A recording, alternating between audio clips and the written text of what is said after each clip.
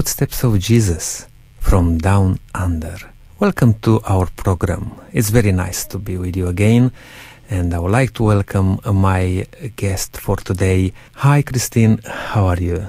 I'm good, thank you. Pleasure to be here. It's very good to have you with us, Christine. We were talking about this opportunity to come together and share a bit of your story, your walk with Jesus. And I know that you have so many experiences and an amazing walk with our Lord Jesus Christ.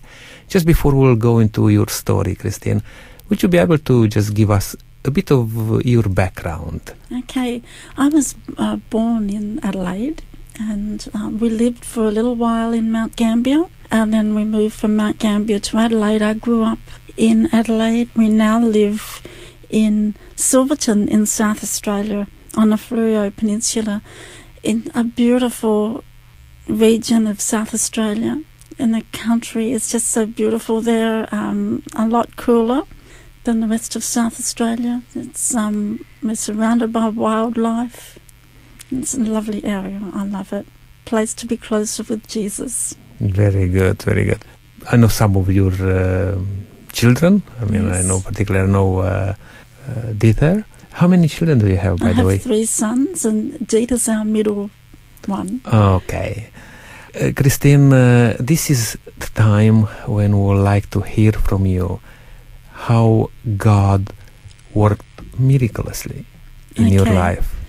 Well, my spiritual journey really began when my dad joined the Church of Jesus Christ of Latter-day Saints when I was only about 3 years old. He enthusiastically encouraged my mum to join too. And while Mum went along and enjoyed the company of these lovely people, she felt that after careful investigation into the church's beliefs, it was just not for her. She believed that there were too many man-made beliefs within their doctrinal stand, and she'd read and had disagreed with the Book of Mormon. However, this experience set her on a path of searching for a Bible-based church, one that didn't use outside sources as the basis of their faith. And I remember as a child going to many different churches. It seemed we visited every denomination in the country town where we lived. Mum would go for a few weeks to one church, and then she'd find something she didn't agree with. We'd move on to another church. We had gone to what she thought was every church in town when she thought her search had proved fruitless. She had reached the point where she was ready to give up on her search. Then one day, walking home from the shops, a man handed her a brochure advertising some Bible lectures to be held in the coming weeks in the town hall around the corner from our home. The brochure advertised lectures on Bible prophecy. This piqued my mum's interest, and she needed no persuasion to attend. The meetings were held in the evenings, and as I was only about 5 or 6 at the time, I didn't go along, but I remember her coming home after each lecture more excited about what she was hearing. She urged my dad to join her, but he was happy in his church, so he refused to go along. He believed that he had found the truth, and he wasn't looking any further. He became increasingly disturbed by my mum's determination to follow the teaching she was learning from the Bible. And I remember her coming home and declaring that she had never seen a church that based all its teachings on the Bible. Mum was just blown away by the truths that came from her Bible lessons. This upset my dad tremendously because, although Mum hadn't said it, her enthusiasm and acceptance of these teachings meant that she was effectively saying, without saying it, that his church was not Bible-based. This upset him as he realised his desire for Mum to join his church would not happen. His belief system meant their marriage was on shaky ground. As Mum became more immersed in Bible study and determined to follow what she was learning, Dad became more determined to fight it. Eventually it would cause a barrier too big to breach. Mum's decision to be baptised into the Seventh-day Adventist Church sealed the fate of their marriage. After her baptism, my dad rejected her. For a while, I went along to church on Saturday with Mum, and then on Sunday to my dad's church. It was a strange situation. By this time, I was about 9 or 10 years old, and I remember comparing the things with each church taught with what the Bible taught. And as I got older, I was able to make a clear decision. I believed back then, as I believe now, that the Bible is the infallible Word of God, not a man-made fable, and is the ultimate rule of life. My dad died just before my 12th birthday, so I stopped attending the Mormon church, and by this time Mum and I had moved to Adelaide, and because of circumstances I stopped attending any church. A few months later I began attending the Seventh-day Adventist church near our home. Going along with the rest of my Sabbath school class, I decided to be baptised, although I didn't fully understand what it meant. 2 of my friends were being baptised, so I went along with them. A short time later, Mum moved to a different area of Adelaide to be nearer to my high school, so I stopped attending church again. I became friends with a new girl at school whose father was the pastor of the local Church of Christ. She invited me to some of my friends to her church, and we went along. I remember telling the pastor that Saturday was the true day of worship, as taught in the Bible, and he sternly rebuked me, telling me that it had been done away with in the New Testament. I was only about 13 at the time, and I didn't understand how he could come to that conclusion. Although I didn't argue the point, I asked him if he could show me that, but he never did. I reasoned in my mind that God had written the 10 Commandments with his own finger on stone, and so it seemed to me, at least, that it was indelible, unchangeable, eternal, applying as much to humanity today as it did when he wrote it in stone. I didn't need a theological degree to tell me this simple truth. And the other point was that Jesus rested in his tomb on the Sabbath, and I continued going to this church mainly because my friends were there and they picked me up every Sunday morning. But there was always that deep nagging conviction that Sunday was incongruous with Christianity. It had become a long-time practice of mine to take our dog for a long walk after school. I never followed the same route, and when I took her for her walks, but one day our walk took us along Henley Beach Road during the rush hour. As we walked toward home, a car stopped, and out hopped my old pastor, who had baptized me all those years ago. He had lost touch with us and wondered how we were doing, and upon discovering that I wasn't attending church, made arrangements for me to go the very next Sabbath. From then on, I've attended the Adelaide City Church for many years, and I never stopped attending church since. While attending church, I started going to discos with my school friends, and although Mum assured me that it was okay to go, I was strongly convicted that this was not a place for a Christian. Despite Mum's reassurance, I made my decision to stop going to discos. It was at this time that I became involved in an evangelistic campaign that the church was running with Pastor Jeff Yulden. Listening to the pastor's lectures, the messages of the Bible became clearer to me. I was convicted and asked for rebaptism in 1978. This time it was my own decision, and I understood its full importance. Church was becoming my life, and I had made more friends, and I became more involved in programs. In 1979, I married a young man named Michael, who had also been helping out at the evangelistic campaign. I was still a baby Christian and had very much to learn. I'm so thankful that our God is patient and long-suffering with us, because I was learning ever so slowly. I had never read much of other Christian writings outside the Bible, but now I started to become interested in the spirit of prophecy.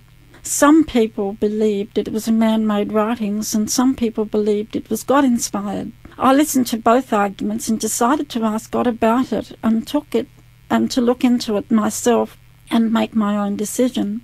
Mum had always emphasised to me the utmost importance of finding out things for myself and to be fully convinced in my own mind, rather than follow the beliefs and convictions of others. This is still a practice I follow and have taught to my children this too. I did not have any Spirit of Prophecy books and had very limited funds with which to buy them. I told the Lord about this, and a couple of weeks later my mother-in-law turned up at our house with a full set of brand new testimonies for the church that she had rescued from the fire. Now that's another story. But thus began my search. I could not help but realize that these writings were not given to replace Scripture or provide any new message, but to clarify an already clear Bible message. As I understood it, these writings were given to make the Bible teachings relevant to our times. They were not a replacement nor an addition to the Bible. As I delved deeper into these writings, I gave birth to our first son, Siggy. With the busyness of ensuring tiredness of being a first-time mum, my Bible study habits dropped off. About this time we moved to Mount Barker, where our second son, Dieter, was born, and it was at this point that I had a significant dream which warned me that I was treading on a dangerous path. And if I continued to neglect Bible study and prayer, in the dream I dreamt that Michael and I joined other friends on a day visit to an island. We caught a ferry there, spent the day exploring the island and caught the ferry home. However, distracted by the many interesting sights and flowers, I became absorbed in everything and missed the ferry back home. I was stranded on the island. I remember the panicked feeling I felt in my dream as I saw the people moving away from shore with their backs to me, not seeing me or hearing my cries, and especially the warning voice that told me I needed to be ready to go home. In my dream, I understood it to mean that God was telling me to be ready to go home to heaven. I understood my need for a personal connection with God. Heeding the warning, I returned with diligence to regular daily Bible study and prayer. Around this time, a disagreement came within the church regarding theological issues. It was a difficult time for everyone. Many people lost their faith and left the church. As I listened to the ensuing theological discussions, I made a decision to search these things out for myself and make up my own mind about these important issues. I wanted to make sure that I wasn't following any cunningly devised fables designed to trap anyone. There were some bitter lessons in store for me. During this time I had another dream in which I was walking along a narrow path with very steep sides. The path rose slowly higher and higher until it disappeared into heaven. There were many people on this path, all walking in the same direction. I was walking with my husband when I wandered to the edge of the path. Because the ground on the edge of the path was soft, I began to slip down the steep side. As I looked down, there was nothing but a black abyss. I looked up, searching for help, for someone to help me, but no one came. Calling out desperately for help in my dream, a hand reached out from heaven and pulled me back up on the path and on my feet. I knew that this was the hand of God. And this was, in fact, God's hand. It had not been a human hand, and so I continued my journey toward heaven. Although I understood some of this dream at the time, it was not until many years later that I understood its full significance. I don't know what the length of time was after that I had this dream, but shortly afterwards we received some mail from a ministry in the United States that denounced the church and related stories that horrified us. Thus began our fall off the path. Although we had no way of verifying these stories, we believed that no one would put untruths to print. How wrong was I? However, as it turned out, these stories were indeed only half-truths, spread by disgruntled church members. Looking back now, I marvel that these groups have the audacity to call their work a ministry when their work is one of destruction, not designed to build up but tear down the work of Christ. Their work creates distrust, disunity, and definitely is not the work of Christ. But in the meantime, we were led down a path that would ultimately lead us away from the church and into the Reformed Church, which is very critical of other denominations. It wasn't until we became members of this church that my eyes were fully opened and I saw what had happened. Michael, incidentally, had a brief dream in which he had been warned by God not to run ahead of him before he was sent. I did not heed this warning because I was so caught up in the Reformed Church. We were only in this group for about 3 months when we realised our mistake, and we left and returned to the SDA Church. I felt truly humbled by this experience, and I felt God had truly brought us back home. I asked myself, why had God allowed us to get so caught up in this fringe movement? Then I remembered my dream. God had indeed warned us of this, but he had rescued us too. Please do not misunderstand my intentions here. I'm not saying that the Reformed Church members won't be saved, but rather we should focus on Jesus and what he's done for us. We moved away from Mount Barker and lived near my mum, who had recently been diagnosed with cancer. I wanted her to be near her and to support her. She battled her cancer bravely, and through her determination and positive spirit, more than doubled her life expectancy. 3 days before she died, I was reading 2 Timothy chapter 1. When the passage jumped out at me, the Apostle Paul stated, "That is why I am suffering here in prison, but I am not ashamed of it, for I know the one in whom I trust. And I am sure that he is able to guard what I have entrusted to him until the day of his return." That's from the New Living Translation. That day I spent the whole day with Mum, who was in a hospice, and shared with her what I had read that morning for worship. I remember she was laying in her bed when I read this passage to her. She sat upright in bed and asked me to read that again. Then after I read it, she relaxed back on her pillows and said, "This is an answer to prayer." Then she explained that during the night, the pump that delivered a cocktail of painkillers had broken down. Until the device had been replaced and painkillers restored, she suffered unimaginable pain. Now, my mum was a very stoic lady who did not give in to pain, but this had been too much for her. She had spoken to her doctor about this that morning, and she emphatically stated that she did not want this to happen again. She asked her doctor to increase the amount of morphine, knowing full well what the consequences would be. She had been troubled by her decision, and that Bible passage had put her mind at rest. She realized that God understood. The next day she died. This experience gave me so much peace that no human could shatter. So although her death was very painful, I knew I will see her again one day.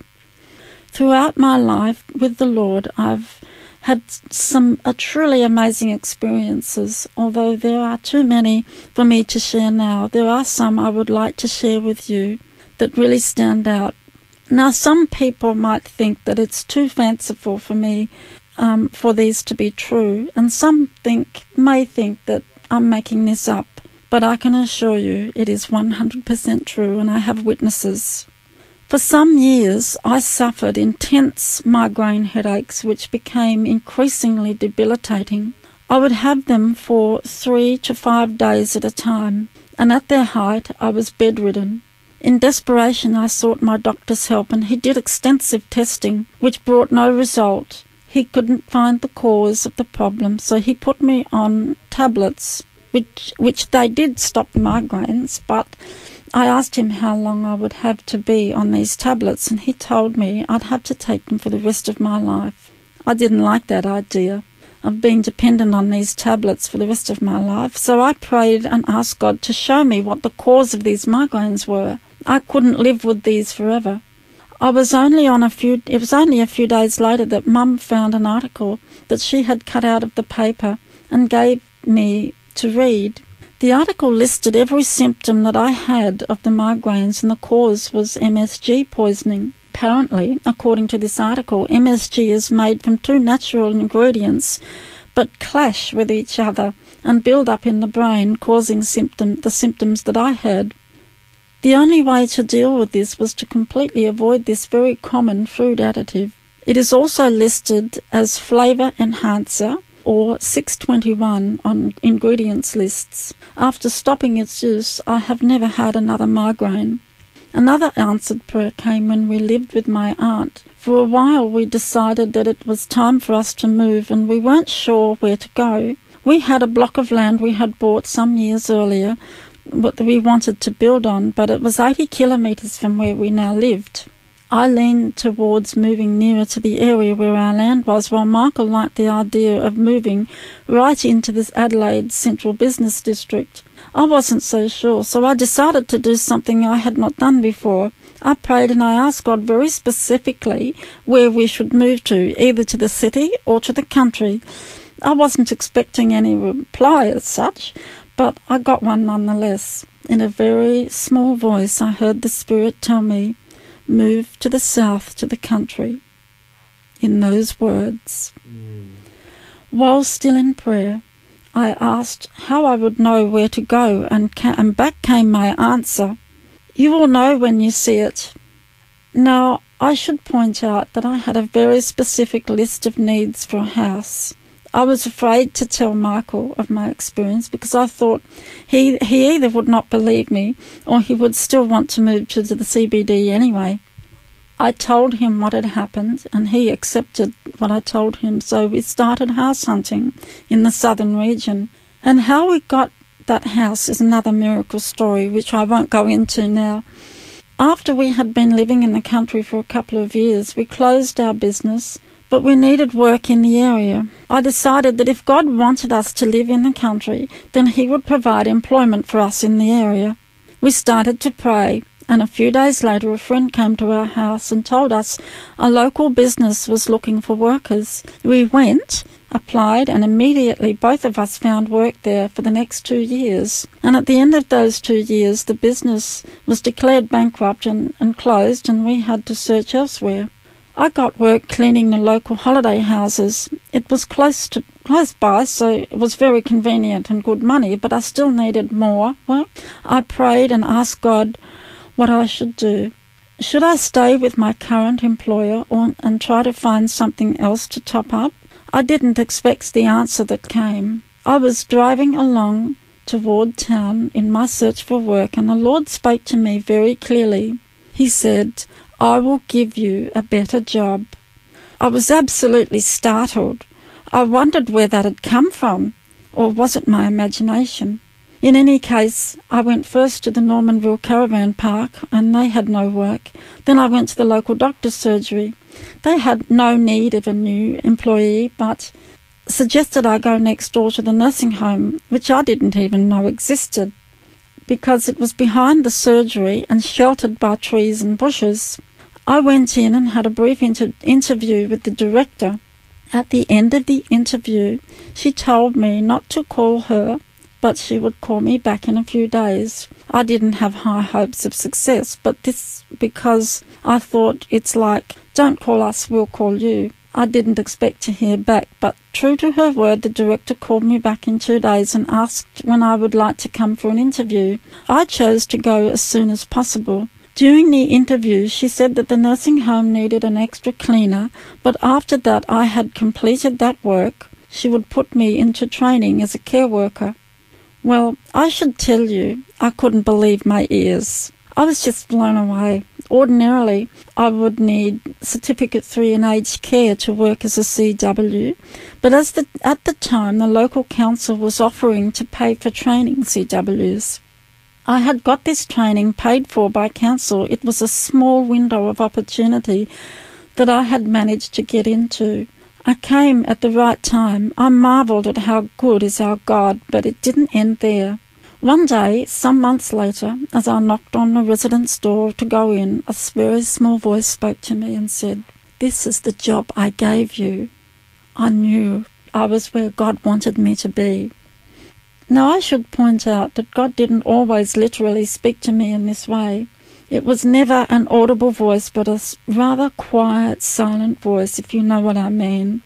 God had worked in many ways to show me his truth and his will for my life. God led me to find this work, but he gave it to me. You see, I have a serious hearing problem which causes me to have a very lack of confidence. So for him to lead me the way he had gives me confidence in him. Also, employers don't want to employ people with such acute hearing loss as I have. So it was a miracle I have the job, and I have been there for almost 10 years. I should point out too that prayer is not an occasional thing that happens when I have a great need. It is a daily practice and developing a relationship so that Jesus is my friend in joy and in sorrow. I would like to share one more experience of many. Our middle son, Dieter, was in year 12 when he finally made his decision that he wanted what he wanted to do when he'd finished school. He wanted to become a primary teacher. His application was accepted and he had been guaranteed a job at his former primary school. He had an amazingly secure future. However, one Sunday morning he received a call from a pastor which threw his carefully laid plans into disarray, causing us all chaos and uncertainty. He had recently been on a trip to Apatula in the APY lands of South Australia and the Northern Territory and with this pastor, and had discovered he had an unusual affinity with the Indigenous people. In our home he had always respected our Indigenous people and strongly supported their causes. I personally had always felt strongly sympathetic to their plight and emphasised to my children acceptance of all people, irrespective of colour, race and religion. Now this pastor, Don Felberg, had rung my son to tell him that he had been strongly impressed to call him to ministry. There were several hurdles we had to deal with if he was to change his course of study. Firstly, his application to study teaching had already been accepted, and it might prove difficult to make a last-minute change. Secondly, Christmas was fast approaching, so the board would soon be retiring from the holidays. Thirdly, our son's TER wasn't high enough for the ministerial or theology course to allow acceptance into this very rigorous course. The last obstacle was that we did not have the $3,000 for the registration fee. Dieter was thrown into uncertainty, so he fasted and prayed for 3 days. He maintained that God would remove all these obstacles if he really was calling him to ministry for Indigenous Australians. Of course, we prayed with him. One by one, God did remove all the obstacles except the last one. We did not have the required $3,000 deposit, which was due on a specific date. But we believed that since God was helping us, we went ahead and drove the long distance to Sydney for him to take up study. It wasn't until a few hours before the office was closed that we were able to raise the registration fee of $3,000. He quickly found student employment which would help pay his fees and books, and so began the arduous 4 years of study. The college's policy is that it will not graduate students without paying the final fees, so Dieter took up extra employment to raise the necessary funds. We helped him where we could with funds, but largely he paid the fees himself. Towards the end of his course, he worked 3 part-time jobs, so it was difficult for him to spend as much time as was necessary for him to study for his Greek class. The Greek course was divided into 2 parts, Greek A and Greek B. He passed Greek A, but because of the extra work he had taken on to clear his fees, his study time was less and for Greek B classes. The Greek B lesson was held on every Tuesday, and every following Thursday they were tested on the previous lesson. As his grade dropped on each test he had on a Thursday, he began to worry that he would fail Greek B, which would necessitate him staying another semester and having to take up extra study. He was also becoming exhausted from the extra work. We kept in regular touch by phone, and one evening when I rang him, he asked me to pray at specific times when he was in Greek lessons and during the Greek and the tests on Thursday. He told me his test score was dropping by 1 percentage point each week, and if this continued, he would certainly fail Greek B. I promised to pray at these specific times. During prayer one morning at the agreed time, I was pouring out Dieter's problem and pleading with God to help my son, and I had very unexpected answer, which I knew was God speaking directly to me, and it was Thursday morning at 10 o'clock. God said to me in prayer, "He, that is Dieter, will fail this test, and he will fail the next one, but he will pass the big test so that you know that I am with him." Well, I was blown away, to say the least. When I stood up from my prayer, I felt unimaginable peace and relief, and I told my husband Michael and our youngest son Andreas about this, but not Dieter. I just reassured Dieter that God had told me everything would be okay. He later told me he had noted my sudden confidence in God and him passing his exam. It happened just as God had told me during prayer. He did fail the next 2 tests, and he did pass the big one, just to reassure us. But this wasn't all. Right at the time Dieter was standing in front of the notice board looking to see if he'd passed, I rang him to see if he'd received his results. The time was 7:25 South Australian time, 7:55 New South Wales time. When he told me he'd passed, I shared with him the details of my prayer. This is not an isolated experience I've had with God speaking directly to me. I believe that God speaks to all of us in one way or another, but he never goes against his word, the Bible. What he says always comes to pass. There's no hit and miss. I believe that the only reason it doesn't happen more often is that we are either not listening or we don't believe it is God speaking to us.